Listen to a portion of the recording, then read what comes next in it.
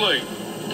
All-Star Wrestling is sanctioned by the AWA, the American Wrestling Association. All-Star Wrestling presents the top professional wrestlers from the United States, Canada, England, Germany, Australia, Mexico, Poland, Japan. The greatest professional wrestlers from throughout the world. What's up, everybody, and welcome in to this special Tales from the Territories episode of Tuesday Wrestling Tuesday. I am Jonathan Hood. You can always catch Good Karma Wrestling. That airs every Thursday, 7 p.m. Eastern and 4 Pacific. Catch it on YouTube. You can subscribe there or catch the podcast right here. Good Karma Wrestling with my friends Brian, Gabe, and of course yours truly. Well, this is episode 3 as we take a look at Tales from the Territories. The first 2 episodes were fantastic. If you have not checked out the previous episodes of Tales from the Territories, go back to episode 1 where we talked about Memphis Wrestling, and also we talked about Jerry Lawler against Andy Kaufman. So those are the first 2 episodes, but episode 3 of Tales from the Territories was about something that's near and dear to my heart.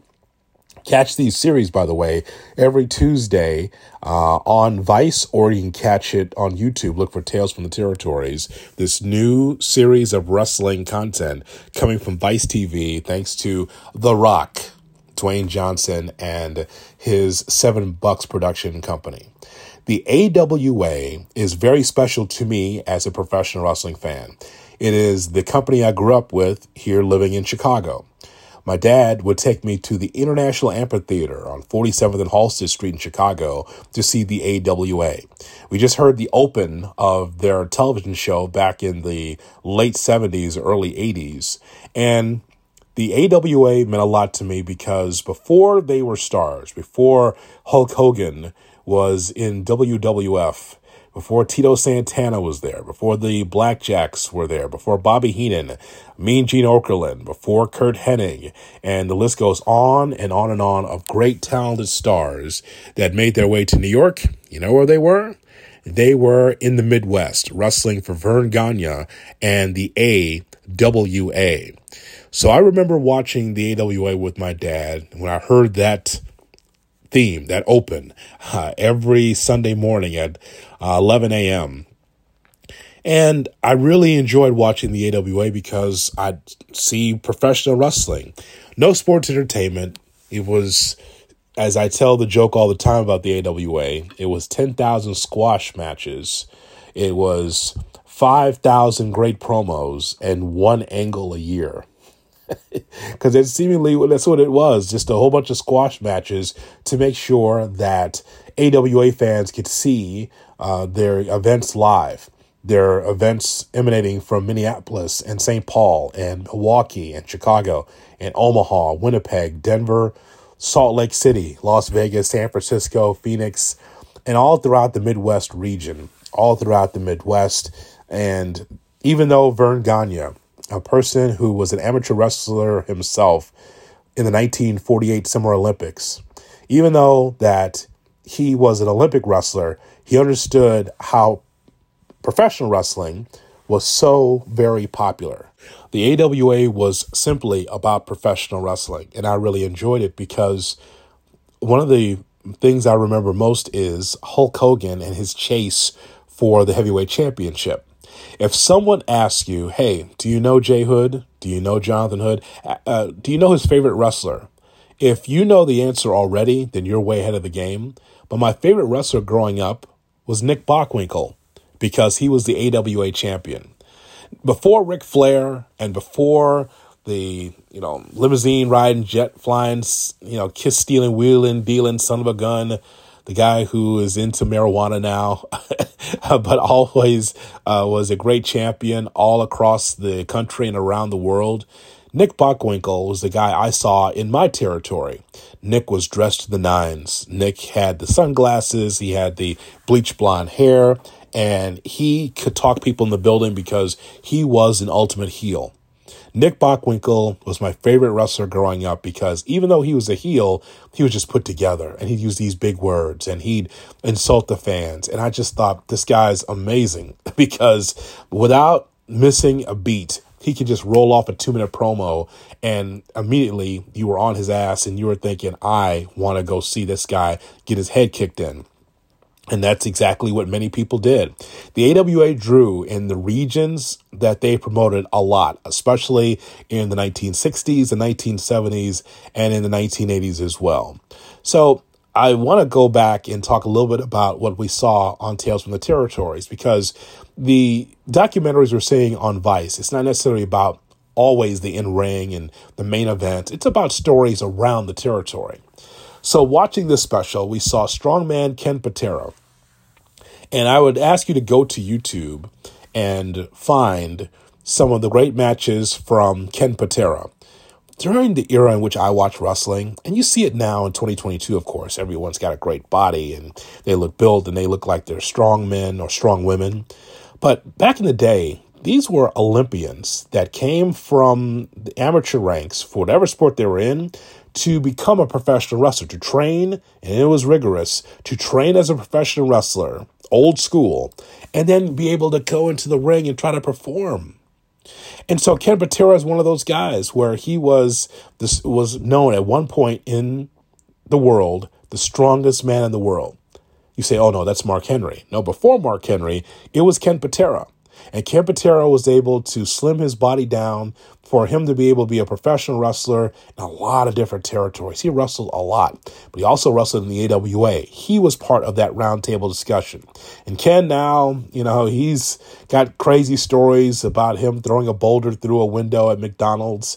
He cracks people up with his stories now because he's a curmudgeon and much older now. But Ken, he was amazing to watch because he had the gift of gab. And also, when you think of Kurt Angle, when you think of, so many others that wrestled in the Olympics, he was able to parlay what he did in the amateur ranks to the professional ranks. So Ken was that dude. Medusa was also part of that roundtable discussion as well. It's interesting that they use Medusa because Medusa came in from the Indies and was one of two women that were wrestling on a regular basis for the AWA. It was an attraction. Nowadays, of course, in professional wrestling, we get 2, sometimes 3 women's matches on a card, which is real progress for sure. When you have women's tag team champions and when you see what's happening around wrestling where women are more involved, it is fantastic. So it's great to see. But Medusa came in and Vern Gagne said, yeah, I really want you to be part of my territory, wrestle for the AWA. Sure, you'll have to take on Sherry Martel. And Sherry Martel, she was ferocious. She was an amazing performer. And Sherry Martel was a big heel. Of course, we've seen her as a manager, or in the AWA, they call them manageress, which is weird. But Sherry Martel and Medusa Michelli had some really good matches in the AWA. It was just a difference than you saw with always the rugged men and, catch as catch can type wrestling and all the promos. It was great to see those two go at it. So it's good to see Medusa there because she gave her thoughts about the AWA, meaning that, women's wrestling in the AWA was almost non-existent until those two were hooking it up and they were wrestling in the ring for the AWA. The tag team I remember the most growing up, watching the AWA, was a tag team called the High Flyers. It was Jumpin' Jim Brunzell and Greg Gagne. For some of you late 80s kids into the 90s, you remember Jim Brunzell being part of the Killer Bees. It was Jim Brunzell and B. Brian Blair, and they were the Killer Bees. Jim Brunzell was always a solid wrestler. I mean, you think about the great drop kicks that you see in professional wrestling in 2022. Like Okada's got a great drop kick back in the day. Koko Ware had a great drop kick. There's so many now that can be able to do it in a very theatric and also in a way where it's just like, wow, how does this person get this height? Okada right now, for me, has the best drop kick out of New Japan. But Jim Brunzell, for his day, had a hell of a drop kick. It was amazing. in the 80s, you'd be hard pressed to find someone that got the height and the ability to kick someone's head off, like Jumpin' Jim Brunzell. So he was always a solid talent. Greg Gagne. It's interesting how people look at Greg Gagne now versus when he wrestled. There's been a lot of examples over the years, including now in 2022, that when a legendary wrestler is out there and he draws money and he draws attention and you pay to see him wrestle, pay-per-view, or you go to the event to see a professional wrestler, you're thinking, man, that guy's the man. And boy, now he's got a son. Now the son's going to be even better, right? Well, Greg was not Verne Gagne. Just put it that way. Verne was a serious wrestler, and he was on top as the heavyweight champion for a long time, even while he was the promoter for the AWA, by the way. And Greg Gagne, well, Greg also had a nice drop kick, and he was fundamentally sound, but he wasn't Verne. He didn't necessarily have the fire, or he didn't have necessarily the necessities to be a top guy in the AWA. He was one-time television champion. He was a long-time tag team champion with Jim Brunzell. But the High Flyers together were a solid tag team. It put Greg over. Jim always was already a solid wrestler. So Jim Brunzell and Greg Gagne were a great tag team. So they were part of the roundtable discussion as well. And you know who else was there? Good God. Diamond Dallas Page was also part of the roundtable discussion. Okay, so DDP, why is he there? Well, when the AWA was at the Showboat Sports Pavilion in Las Vegas, there was this tall, lanky blonde with a whole bunch of earrings, a whole bunch of gold around his neck. He also had a lot of rings on his fingers.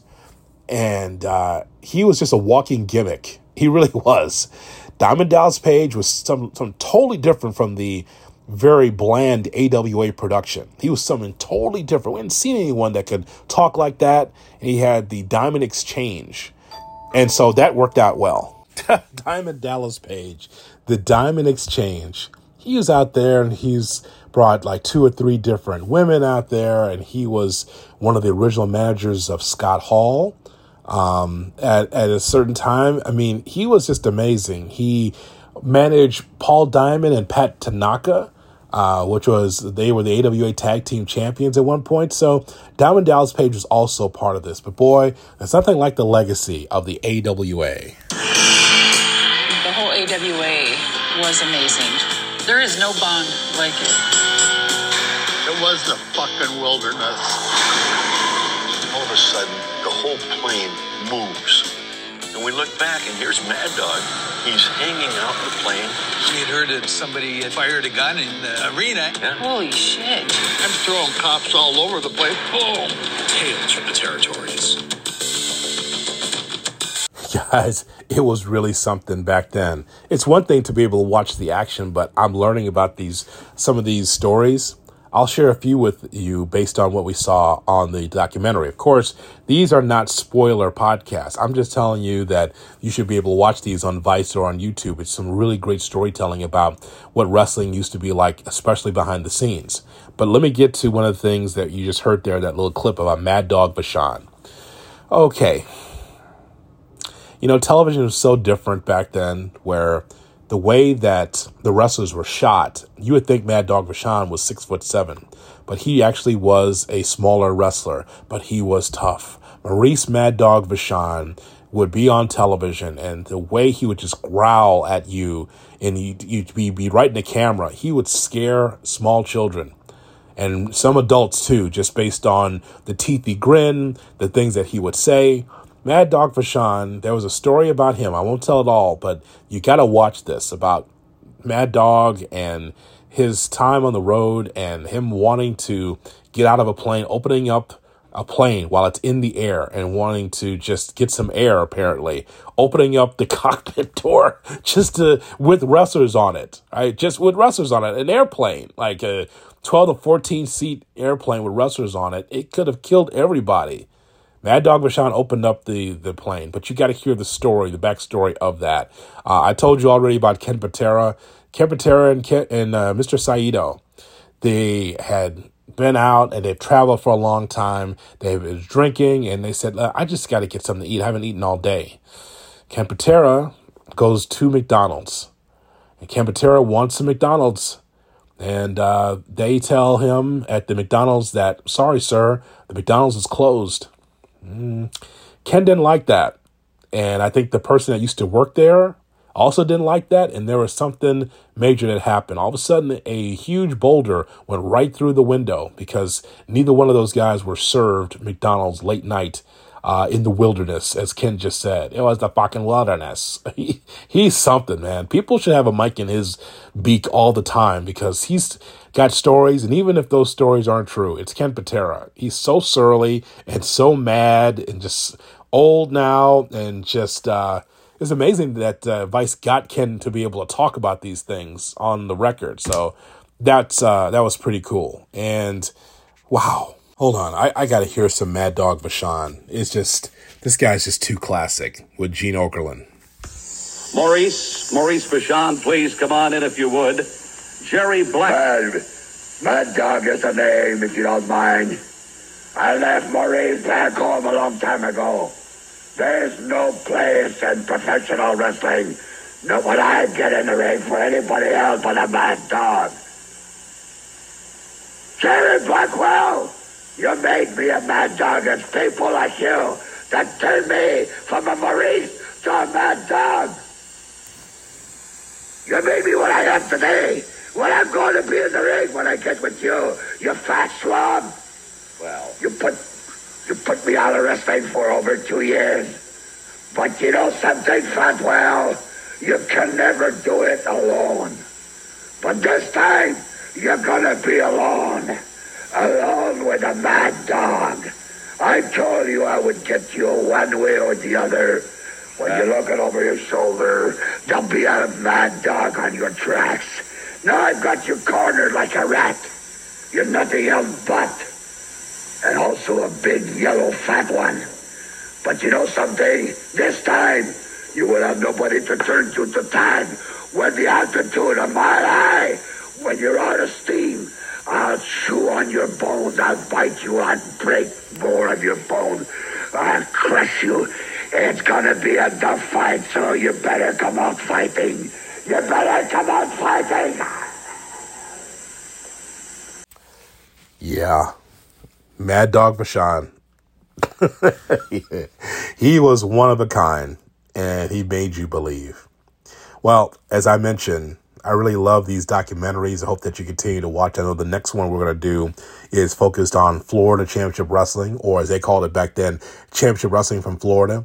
Now, again, the AWA was in my area, being in Chicago in the Midwest, and so we could see these matches in Indiana and in Illinois and in Wisconsin. Florida, I read about in the magazines, and I'll get an education about what's going on in the Florida territory with Steve Kern and with Kevin Sullivan and so many others. So, as I mentioned, highly recommend seeing these stories from the AWA. But, man, that was my territory. And even though they did not have the same production value of WWE at the time or WCW or what you see right now, the one thing I'll always remember about the AWA is that Verne Gagne made sure that everyone knew that the AWA is about professional wrestling. It was about Nick Bockwinkel. It was about the stars you saw that you might have grown up with in the 80s and 90s. They had to go through Verne first. Now, the last little bit I want to say is, you know, some will say, well, how come the AWA is not existing today? The AWA was absorbed by the WWE as Vince McMahon went to Verne Gagne in the 80s as far as the national expansion idea that Vince McMahon Jr. had at the time. He wanted to be able to take Florida and Dallas and take Minneapolis with the AWA and the Sheik in Detroit and some of these other territories around the country because he wanted to be able to showcase his wrestling with the wrestlers of other companies. And he went to Verne Gagne and said, hey, I really want to buy your territory. I think Verne considered it for a moment, and then as soon as Vince McMahon got out of the limo, he just wanted him to know, I don't negotiate, pretty much saying that one way or the other, I'm going to get your organization. And guess what? The AWA folded, and you saw a bunch of wrestlers and bunch of talent. The announcers like Mean Gene Okerlund and Roger Kent and so many others, the producers of the AWA, they all went to the WWE. All the talent, Jesse the Body Ventura, I saw him first in the AWA. Then he became an announcer and a wrestler in the WWE. And it's so much talent that went from Vern's company to the WWE, and it just crippled the company. Vince said he didn't negotiate. He certainly did. He just took and was able to outspend Vern Gagne, and that's why this organization collapsed in, I'd say, 1990. So, again, check it out. I was really excited to see the AWA on Vice, and Florida will be next. And I'd love for you to give us some feedback, GKW_wrestling, or hit me up on Facebook to give me your thoughts on Tales from the Territories. It's just a great series on Vice TV and on YouTube. We saw Memphis. We saw Lawler against Andy Kaufman. We saw the AWA. Florida's next, and we'll cover it right here on Tuesday Wrestling Tuesday.